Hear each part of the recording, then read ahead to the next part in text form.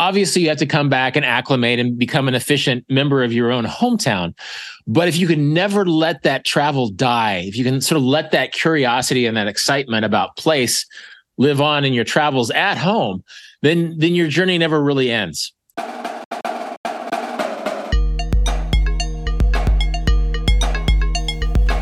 Welcome to Deviate with Rolf Potts. Today's episode is the final remix of my Vagabond's Way online book club, which has been taking place each month since the beginning of the year. It's also the final episode of Season 5 of Deviate with Rolf Potts. I know most of you don't really pay attention to which podcast season it is. I know I don't when listening to other people's podcasts. So I guess this is my way of saying that Deviate will be a little bit different next year. I'll be traveling almost full-time in 2024, which means new episodes will debut each month instead of every other week. You'll hear Tim Ferriss on Deviate Season 6, as well as Andrew McCarthy and Alistair Humphreys and many other returning and first-time guests. There won't be any more book club remix episodes in Season 6, but I will have one final Vagabond's Way book club session on Wednesday, January 3rd, 2024. For more information on how to sign up for that online book club session, check out the show notes at rolfpotts.com/deviate. In today's episode, the book club participants and I talk about the role imagination plays in travel, not just in planning the journey, but in living the journey. We talk about travel rituals and how they serve the journey, and we talk about the challenges inherent in bringing the mindset of travel back home. We talk about the way the world's monuments encourage us to savor life, even as they bear witness to the relative shortness of life. A reminder that The Vagabond's Way just came out in paperback and makes a great gift for the travelers in your life this holiday season. Its 366 one-page travel meditations cover each day of the year, and January is a great time to start reading it. My first book, Vagabonding, of course, has also been a popular gift ever since it came out over 20 years ago. All right, today's discussion begins just after moderator Luke Richardson asked me what it means to be vulnerable to a place as the journey stretches on. Let's listen in. Leaving yourself vulnerable to your travels just means allowing yourself to be surprised, regardless of what you planned on experiencing as a traveler. Slowing down, and sometimes I'm guilty of having such a packed experience. I spent 3 weeks in Kenya this summer. I think sometimes I didn't plan enough rest days just because sometimes it's good to sit still and let the place move through you as much as you move through the place. And I think as we get past those early days or weeks or months in the journey, it's good to allow yourself to be open to things that you didn't expect to find, and really to let a place surprise you and let you be surprised by a place. And I suppose it's also important to think about that in the planning stage of a trip, isn't it? Because I've spoken to many people who've, have gone to New York and have got, as an example, and have got a spreadsheet of things in 2-hour slots to do this in the morning of the Monday and do this from 2 p.m. until 4 p.m. or whatever. Yeah, no, and nothing against that. I've met some spreadsheet travelers who are actually pretty good at immersing themselves. But I think just as long as you don't let that constrain what you experience, as long as you, and if you're a planner, maybe you should put some rest days or a big question mark on your spreadsheet. Basically, I'm not going to even know. I'm going to leave Tuesdays and Thursdays for just wandering around and letting a place surprise me, because I think, and again, my travels this summer, I was in Kenya for 3 weeks, and I was a 7-day-a-week traveler, and I don't regret it.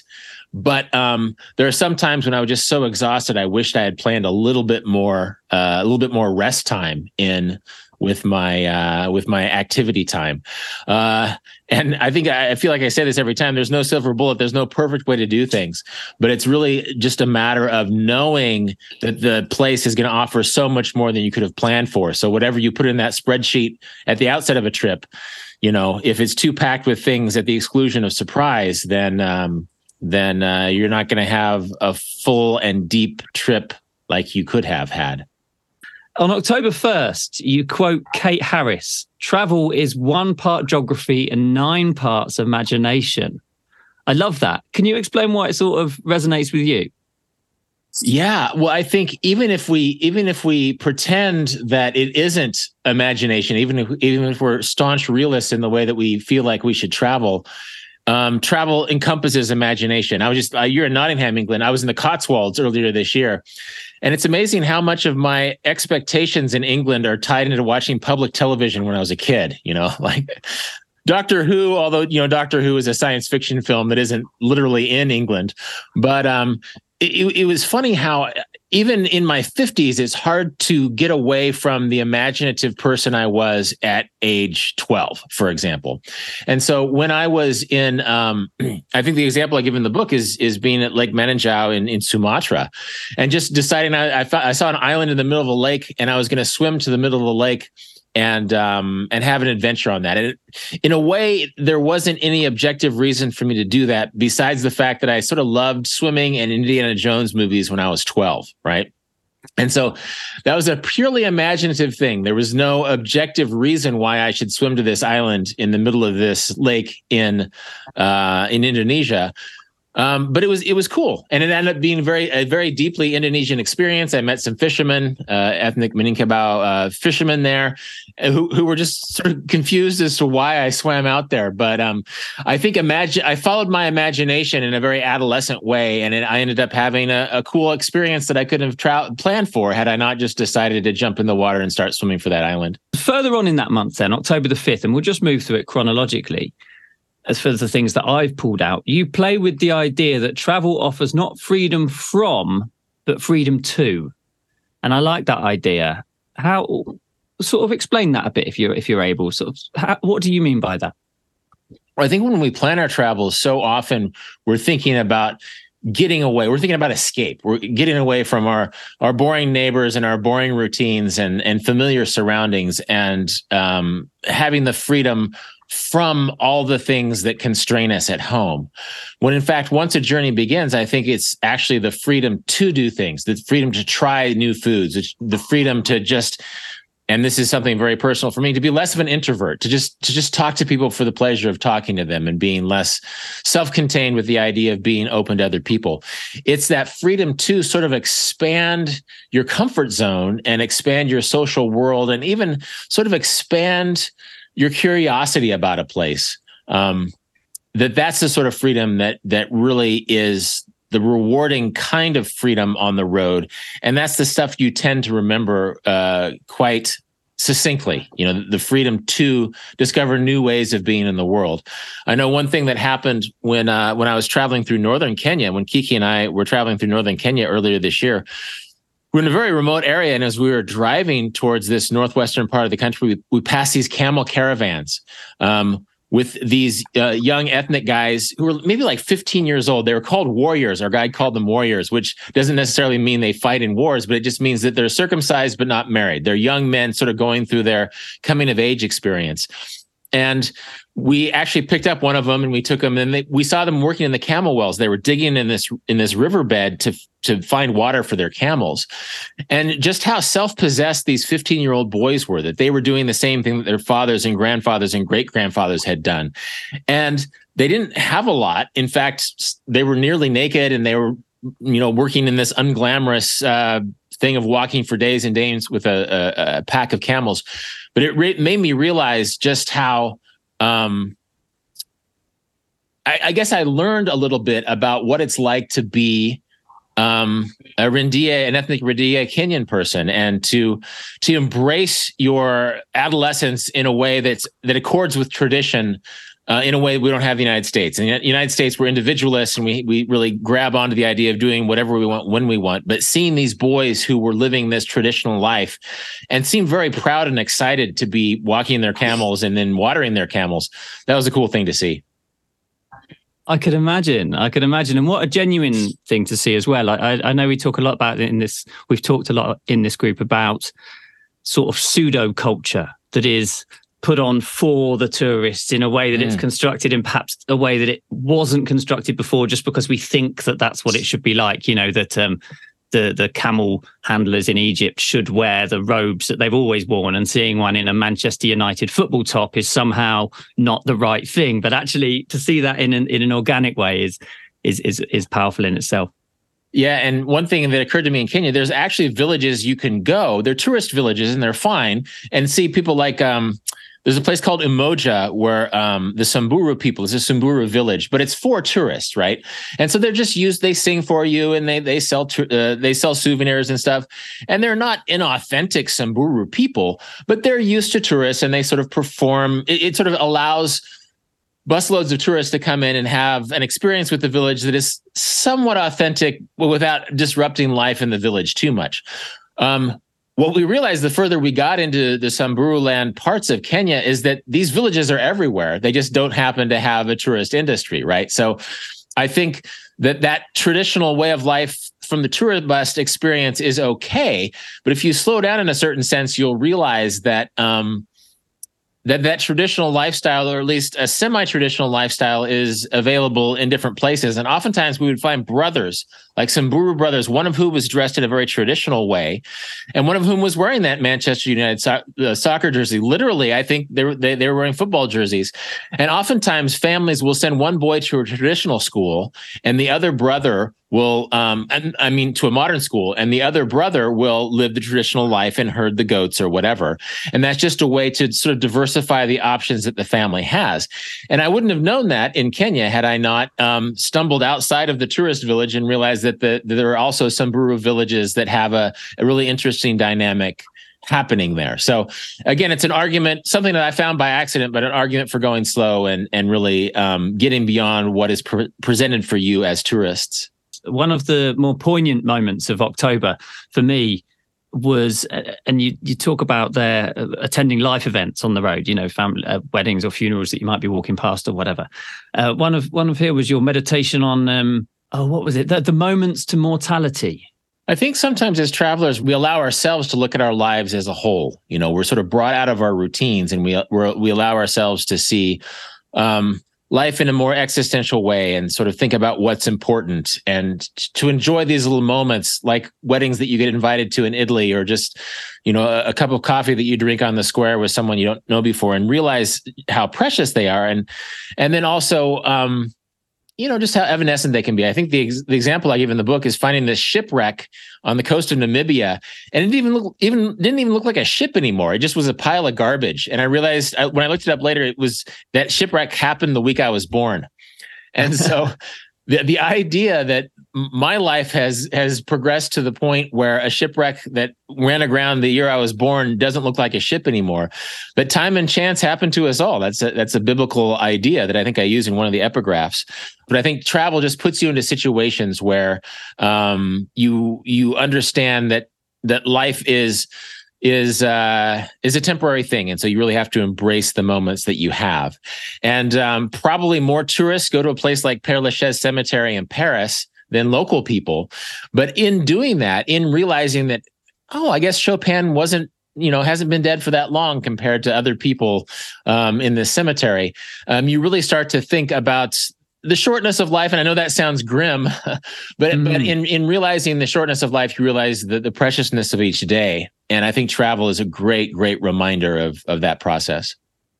Yeah, you're right. And I think the sort of age of some of the things that you see as well, if you think about someone like Chopin, for example, who you think of as a very old person, the pyramids were still in there. It was still 2,000 or 4,000, 3,000, whatever years old when he was there. In the time of one of these great monuments, that 200 years is nothing. It really is. It is that impermanence. I think it's moving in a way. Yeah, no, I talk about the Roman tourists from 2,000 years ago, the Roman tourists around the time of Christ, who the rich ones would go to Egypt, and they would talk about how ancient the pyramids were. They talked as if their moment in history was the only moment in history, and they were just fascinated by how old and run down these pyramids were, when in fact, the pyramids are just really super old. I mean, going to India is another exercise in the passage of time, because a lot of those Hindu rituals predate the pyramids. That religion is being practiced. That culturally there are aspects that are actively practiced in India that are 5,000 years or older. And so it's humbling, but I think it's important. I don't know how it is for you in England, but in the United States, we sort of see ourselves as a young country. We always talk about our loss of innocence, when in fact, human culture has been around for a long time, and travel is a great chance to experience how old human culture is. And even like going to Père Lachaise Cemetery in Paris, that's like the new cemetery. The old cemeteries, they dug up and threw all the bones in the catacombs because they were running out of space to build new buildings. And, just these visions and ironies of mortality are something that I think you have more time to contemplate as a traveler. To sort of change tempo a little bit then, in October, on October the 14th, you conclude that, or you say that it's wise, and I think I've actually written it down here because I found it quite interesting. It's wise to keep in mind that even as we post our adventure photos, that these experiences are made safe and enjoyable by true adventurers. And I sort of like that idea that you might be on a mountain trail in the Pyrenees or the Andes or wherever, and you're thinking that you're really, really strong and brave for being up there, but in fact you're on a well-worn trail made safe by all the brave people that have gone before you.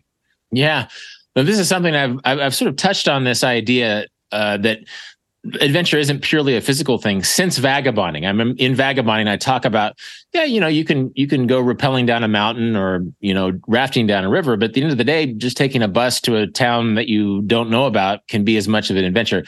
A lot of people got mad about that. I've had over the decades, reviewers are like, they're angry. They want this adventure to somehow, the whitewater rafting or rock climbing, to certify their own importance. And that's fine. I think it's cool to have physical adventures. In fact, Kiki and I climbed Mount Kenya, over 16,000 feet this summer. And that was fun. And we were really happy with it. But our guide was this 23-year-old Kenyan dude who's climbed the mountain 16 times and is much fitter than us. And so in a sense, his accomplishment is 100 times what ours did, that we were able to make it up the mountain with his help, with his expertise. And I think this happens all over the world, that adventure travel is a category in the tourism industry, and it's great. But at the end of the day, we can be humble about that. That basically we're doing something cool. We're getting some insights. We're able to see Mount Kenya in a really cool way. In fact, 100 years ago, very few people had climbed Mount Kenya, but it's because of people like James or the porters that we had in our climb that make it possible for us to do it in a way that's safe and enjoyable. And if when it comes down to Instagram, I haven't posted those Instagram photos yet, but if we only put pictures of Kiki and me in those photos, it's not doing justice to all the people who helped us get to the top, including in this situation, 6 porters and a guide. So it was nice.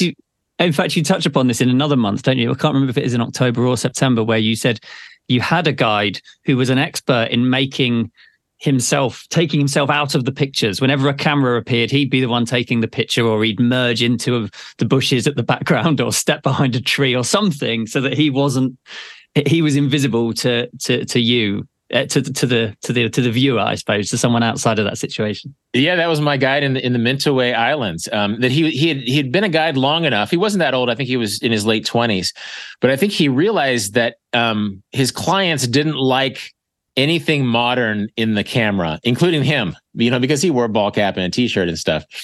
And August was his name.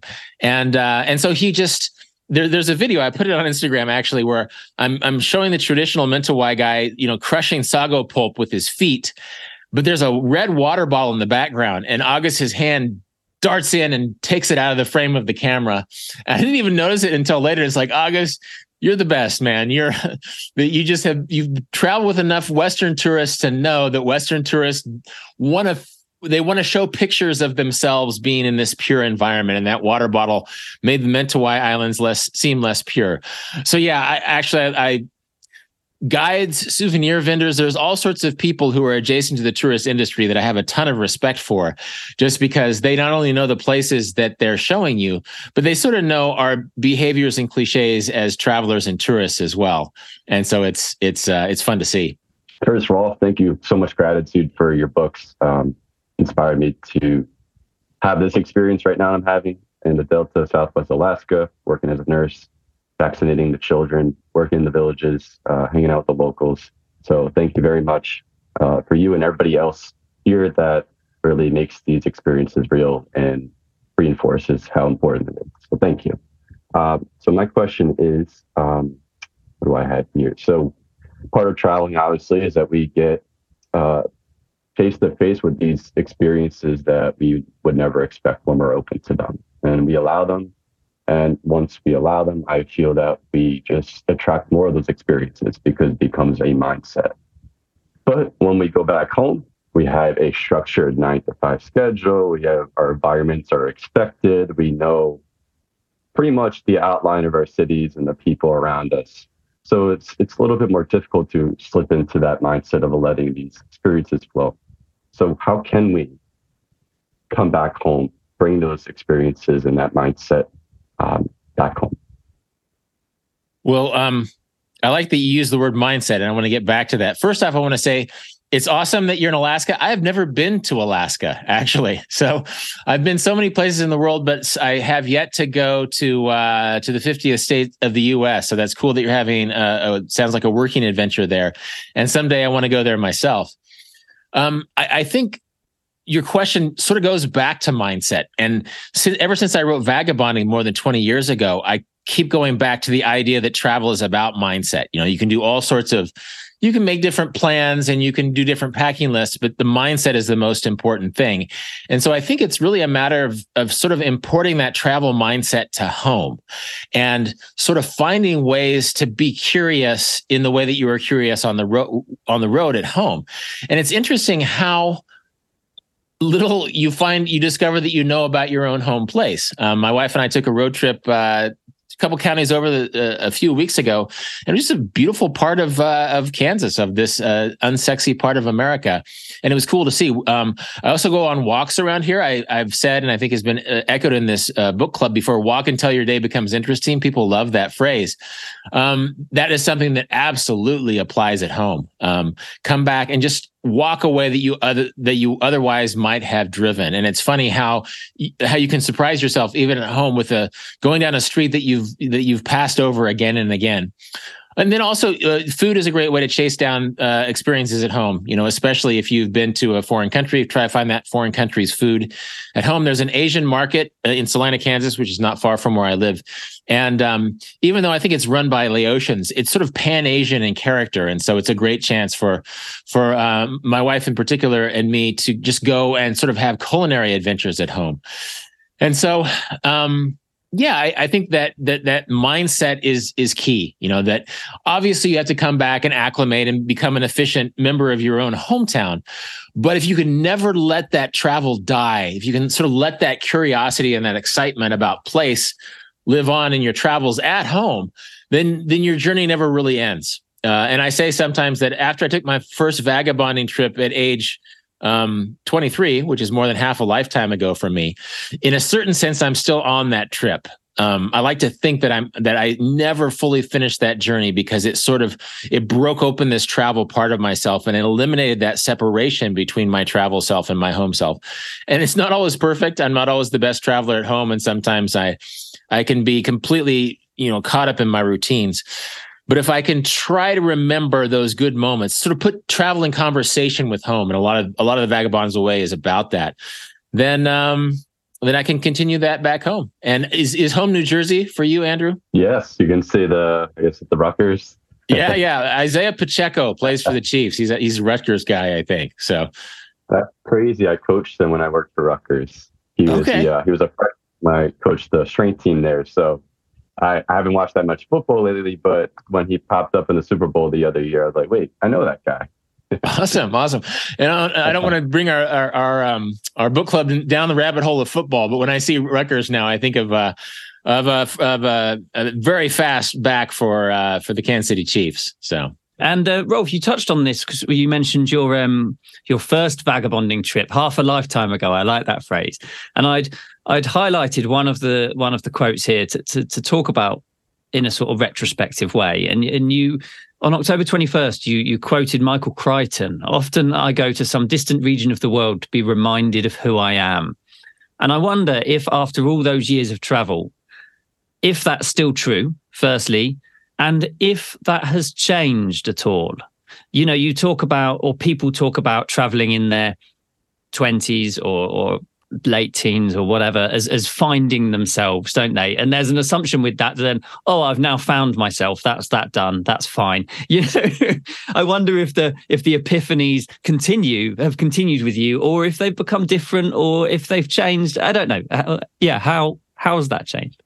No, they become different. And yeah, one great thing about travel when you're young is everything is so exciting. I think in thinking in October, I quote Patrick Lee Firmer, who walked across Europe when he was about 19, I think. Of course, he wrote that book. I think he was in his 50s when he wrote that book. So it was very much a retrospective conversation with his younger self.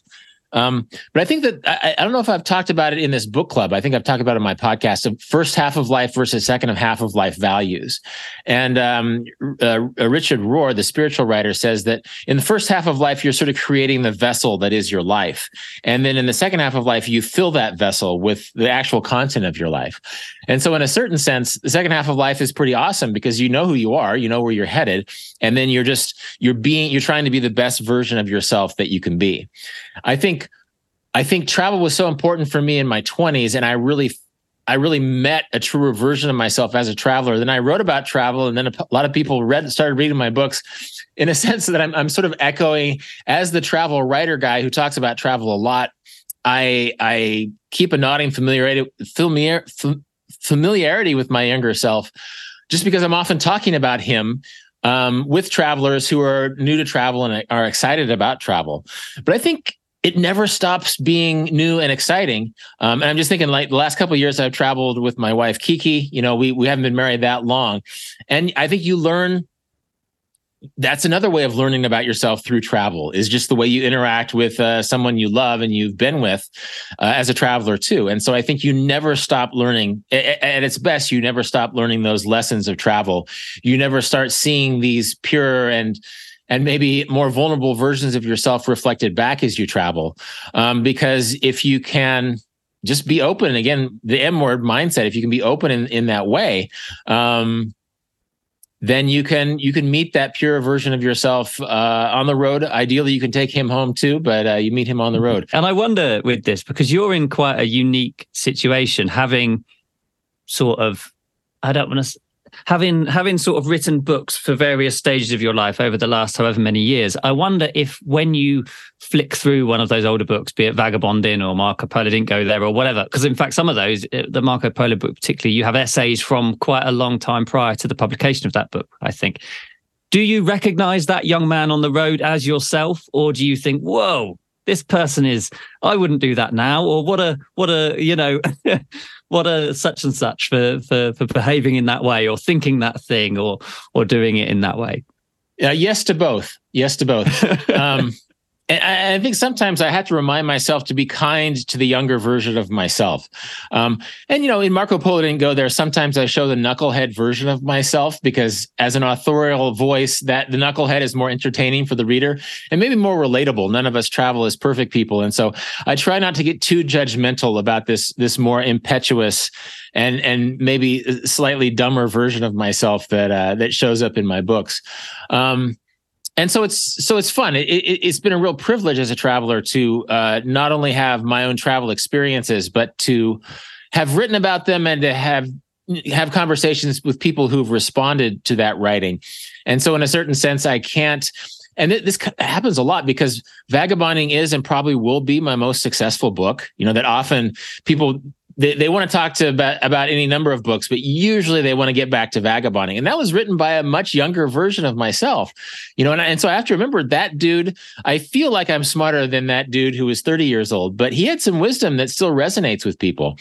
And so it's fun to see. And so even as we all become deeper travelers and we all become more experienced and we learn hard lessons and we become more mature, sometimes it's good to recognize that there is some wisdom that comes with youth, and that sometimes you can meet a 20-year-old in the other side of the world, be it a local person or a fellow traveler, and realize that they see things in a way that maybe you've ceased seeing things. And so I'm a big fan of not being too prejudicial against age. You know, I think that a 75-year-old can lend a wonderful insight on the opposite side of the world. Renee, I see is backing me up on that. And then the 19-year-old the same way. So it's just fun, and I think travel a lot. And in fact, travel is an environment where oftentimes 70-year-olds will hang out with 28-year-olds in a way that is not bound by family or social environments. And Renee is nodding because she's been in my Paris classes and she's hung out with people who are considerably younger than her. So that's a big blessing of travel. I should write about that more. Just the idea that hanging out with people of different ages is part of the joy of travel, is that suddenly you can be hanging out with someone who's in their 60s or their 30s or their teens that you wouldn't hang out with at home. And suddenly it's like, this person is super interesting and cool. And I'm glad that I'm spending this hour of my life with them.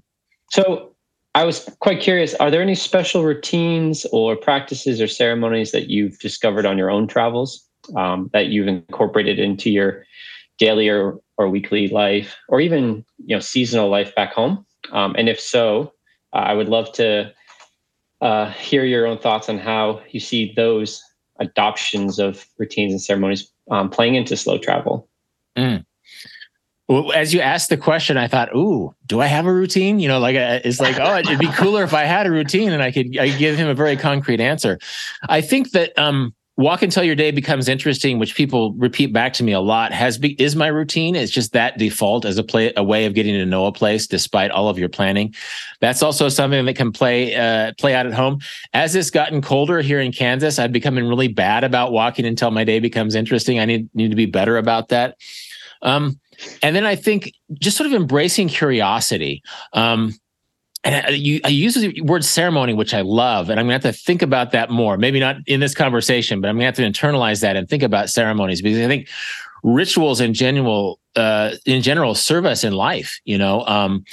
Rituals are part of religious life around the world, and there's a reason why that is. They sort of focus us in a certain way. And in a distracted environment like travel, rituals and ceremonies are a good thing. But I don't know if I would have any of these practices would be as ceremonies necessarily, but really trying to embrace curiosity is another thing that I try to bring back again and again. Just as a default, walk until your day becomes interesting, or ask a question, or really take a really curious interest in the smallest details around you and see if you can get help to figure that out. And a couple of travelers that I give props to in my book are my parents, who didn't have a passport until their son had one. And I traveled with them, but they're public school teachers. And so they've made a life of trying to instill curiosity in their students. And that's a travel skill that I try to harness. That I was a pretty experienced traveler by the time I started traveling with them. And they were a little alarmed by what they were seeing in China and Mongolia when I was with them. But they always defaulted to curiosity. And I think that's a good thing on the road. And again, we've talked a lot about home in this conversation. That's a great thing to default to at home as well. Just be curious about what you think you already know well. I got a question. So my wife and I have recently started traveling, been to the Caribbean, to Mexico, spent 17 days in Europe over the summer. And one of the things that I found fairly interesting and thought was intriguing is when you talk to people in the local areas who are from these places, it seems like we're much more similar in the goals we have, the dreams we have for our families, the things we're striving for on a day-to-day basis. But maybe the thing that is different is simply the place in the world we come from, or the cultural or socially accepted norms in the places we're from. Have you found that to be fairly similar or something similar as you've traveled? I'm with your assessment of the situation. I think that often, when I was in Nairobi earlier this year, I hung out with a bunch of middle-class Kenyans. This is a good piece of travel advice. If in doubt, find the middle class of wherever country you're in. Find the hiking club or the cooking club or something, because it's really fun to meet people who maybe are from a similar socioeconomic background. I think that the traveling class in the U.S. is dominated by the middle class. And so I found that there were a lot of similarities. Yeah, they had goals, they had ambitions, but then also there's this aspect of Kenyan culture that I'm still trying to wrap my head around, which at the end of the day is best described by joy. There's just a little bit less of a goal-oriented attitude. It's almost like something is not quite worth doing unless there's an aspect of joy to it. And so Kenyan culture, I found, is a little bit slower in a way that might fly in the face of American middle-class ideas of efficiency. But just embracing that joy, which is culturally like a cultural wisdom of Kenyan culture, is a cool thing to see. And I think almost any culture you go in the world, you're going to find things that are unique to that culture. Like oftentimes when I travel in Muslim cultures, hospitality is just off the charts. That literally it is a part of Muslim. It's one of the 5 pillars of Islam, hospitality, which reflects really, really well on travelers, is that you're from another place and they usually are curious about you. So I completely agree that people are people, but people are also culturally unique. I have a chapter in the October section of the book where I talk about how there's some cultures wouldn't really think of a storyteller as a novelist with who's a celebrity who writes books, that stories are shared by community. I think that many parts of the world, stories are not the creation of a single individual, but they're shared among people of a similar culture. And so I think realizing that there are cultural differences that are worth acknowledging is something to keep in mind as travelers. Otherwise, we're just sort of judging it on the basis of our own experiences. I'm curious, do you have a specific experience where you sort of found yourself wading outside of your cultural waters?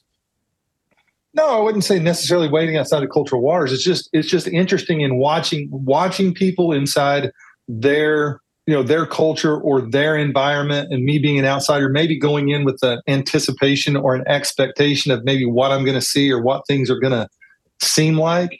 But then when you watch them and you talk to them, they're all doing the same things that we may do in our own hometowns. It just is, there's maybe a socially accepted or a culturally accepted norm in the way that they do that. But I felt like when you talk to some folks and you find out how they interact within their culture and their families and things like that, they're typically striving for the same things we are. They just may speak a different language, or their culture may have a different ritual or some socially accepted norm that may be slightly different than what is normal to us. But at the end of the day, we're all trying for the same thing and trying to strive for the same things. I just found that as we've traveled, which I thought was very interesting. Yeah, I completely agree. And I think there's so many basic things as people, like family is important everywhere in the world. Food is important everywhere in the world. And that lunch you have in Italy might last a lot longer than lunch in the US, but it's still sort of a social ritual of sharing a meal. And so this is a good part of our traveler's toolkit for all of us, just sort of default on those very simple human pleasures that, family is going to be something people respond to. And food is going to be something people respond to. Work and ambitions. It's a great default. And I think sometimes it's under-discussed in the travel journalism world. We only talk about consumer experiences, things to buy, and less about these relationships that can or these experiences that come out of very simple relationships that we discover along the way and finding these similarities.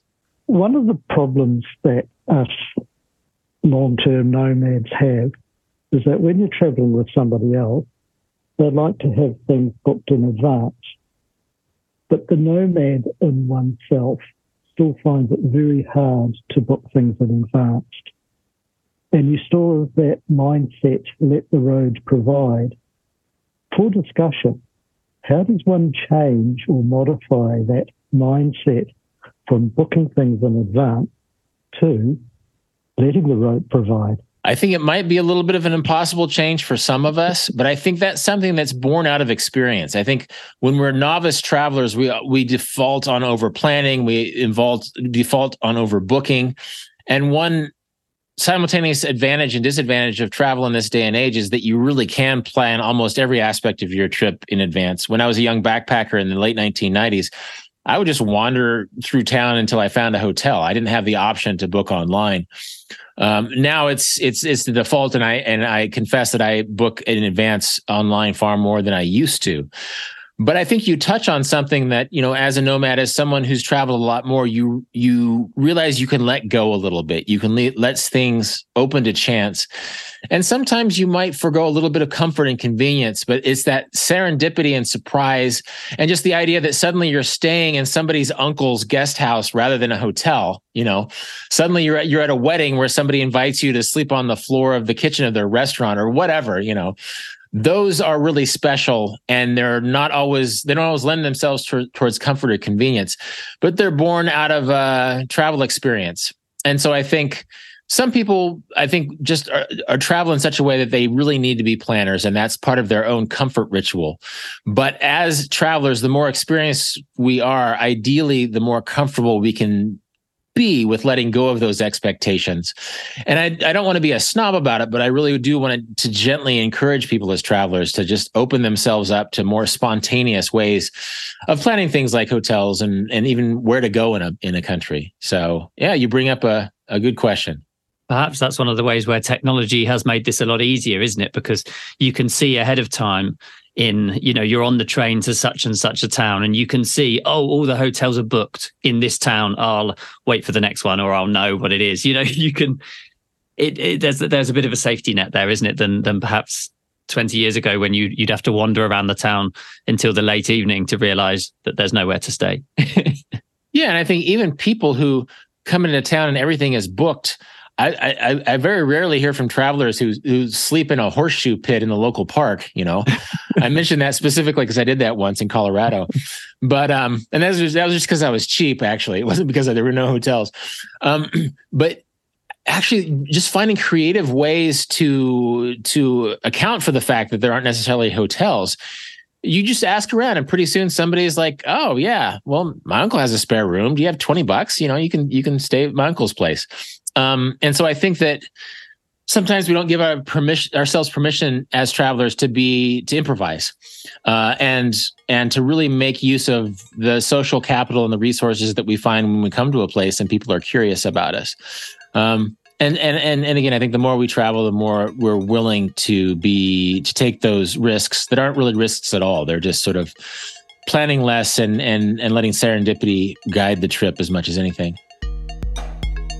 This has been the Season 5 finale of Deviate with Rolf Potts. More about everything that was just mentioned, including how to sign up for the final session of the Vagabond's Way online book club, can be found in the show notes at rolfpotts.com/deviate. And as always, you can contact me with insights or questions at deviate@rolfpotts.com.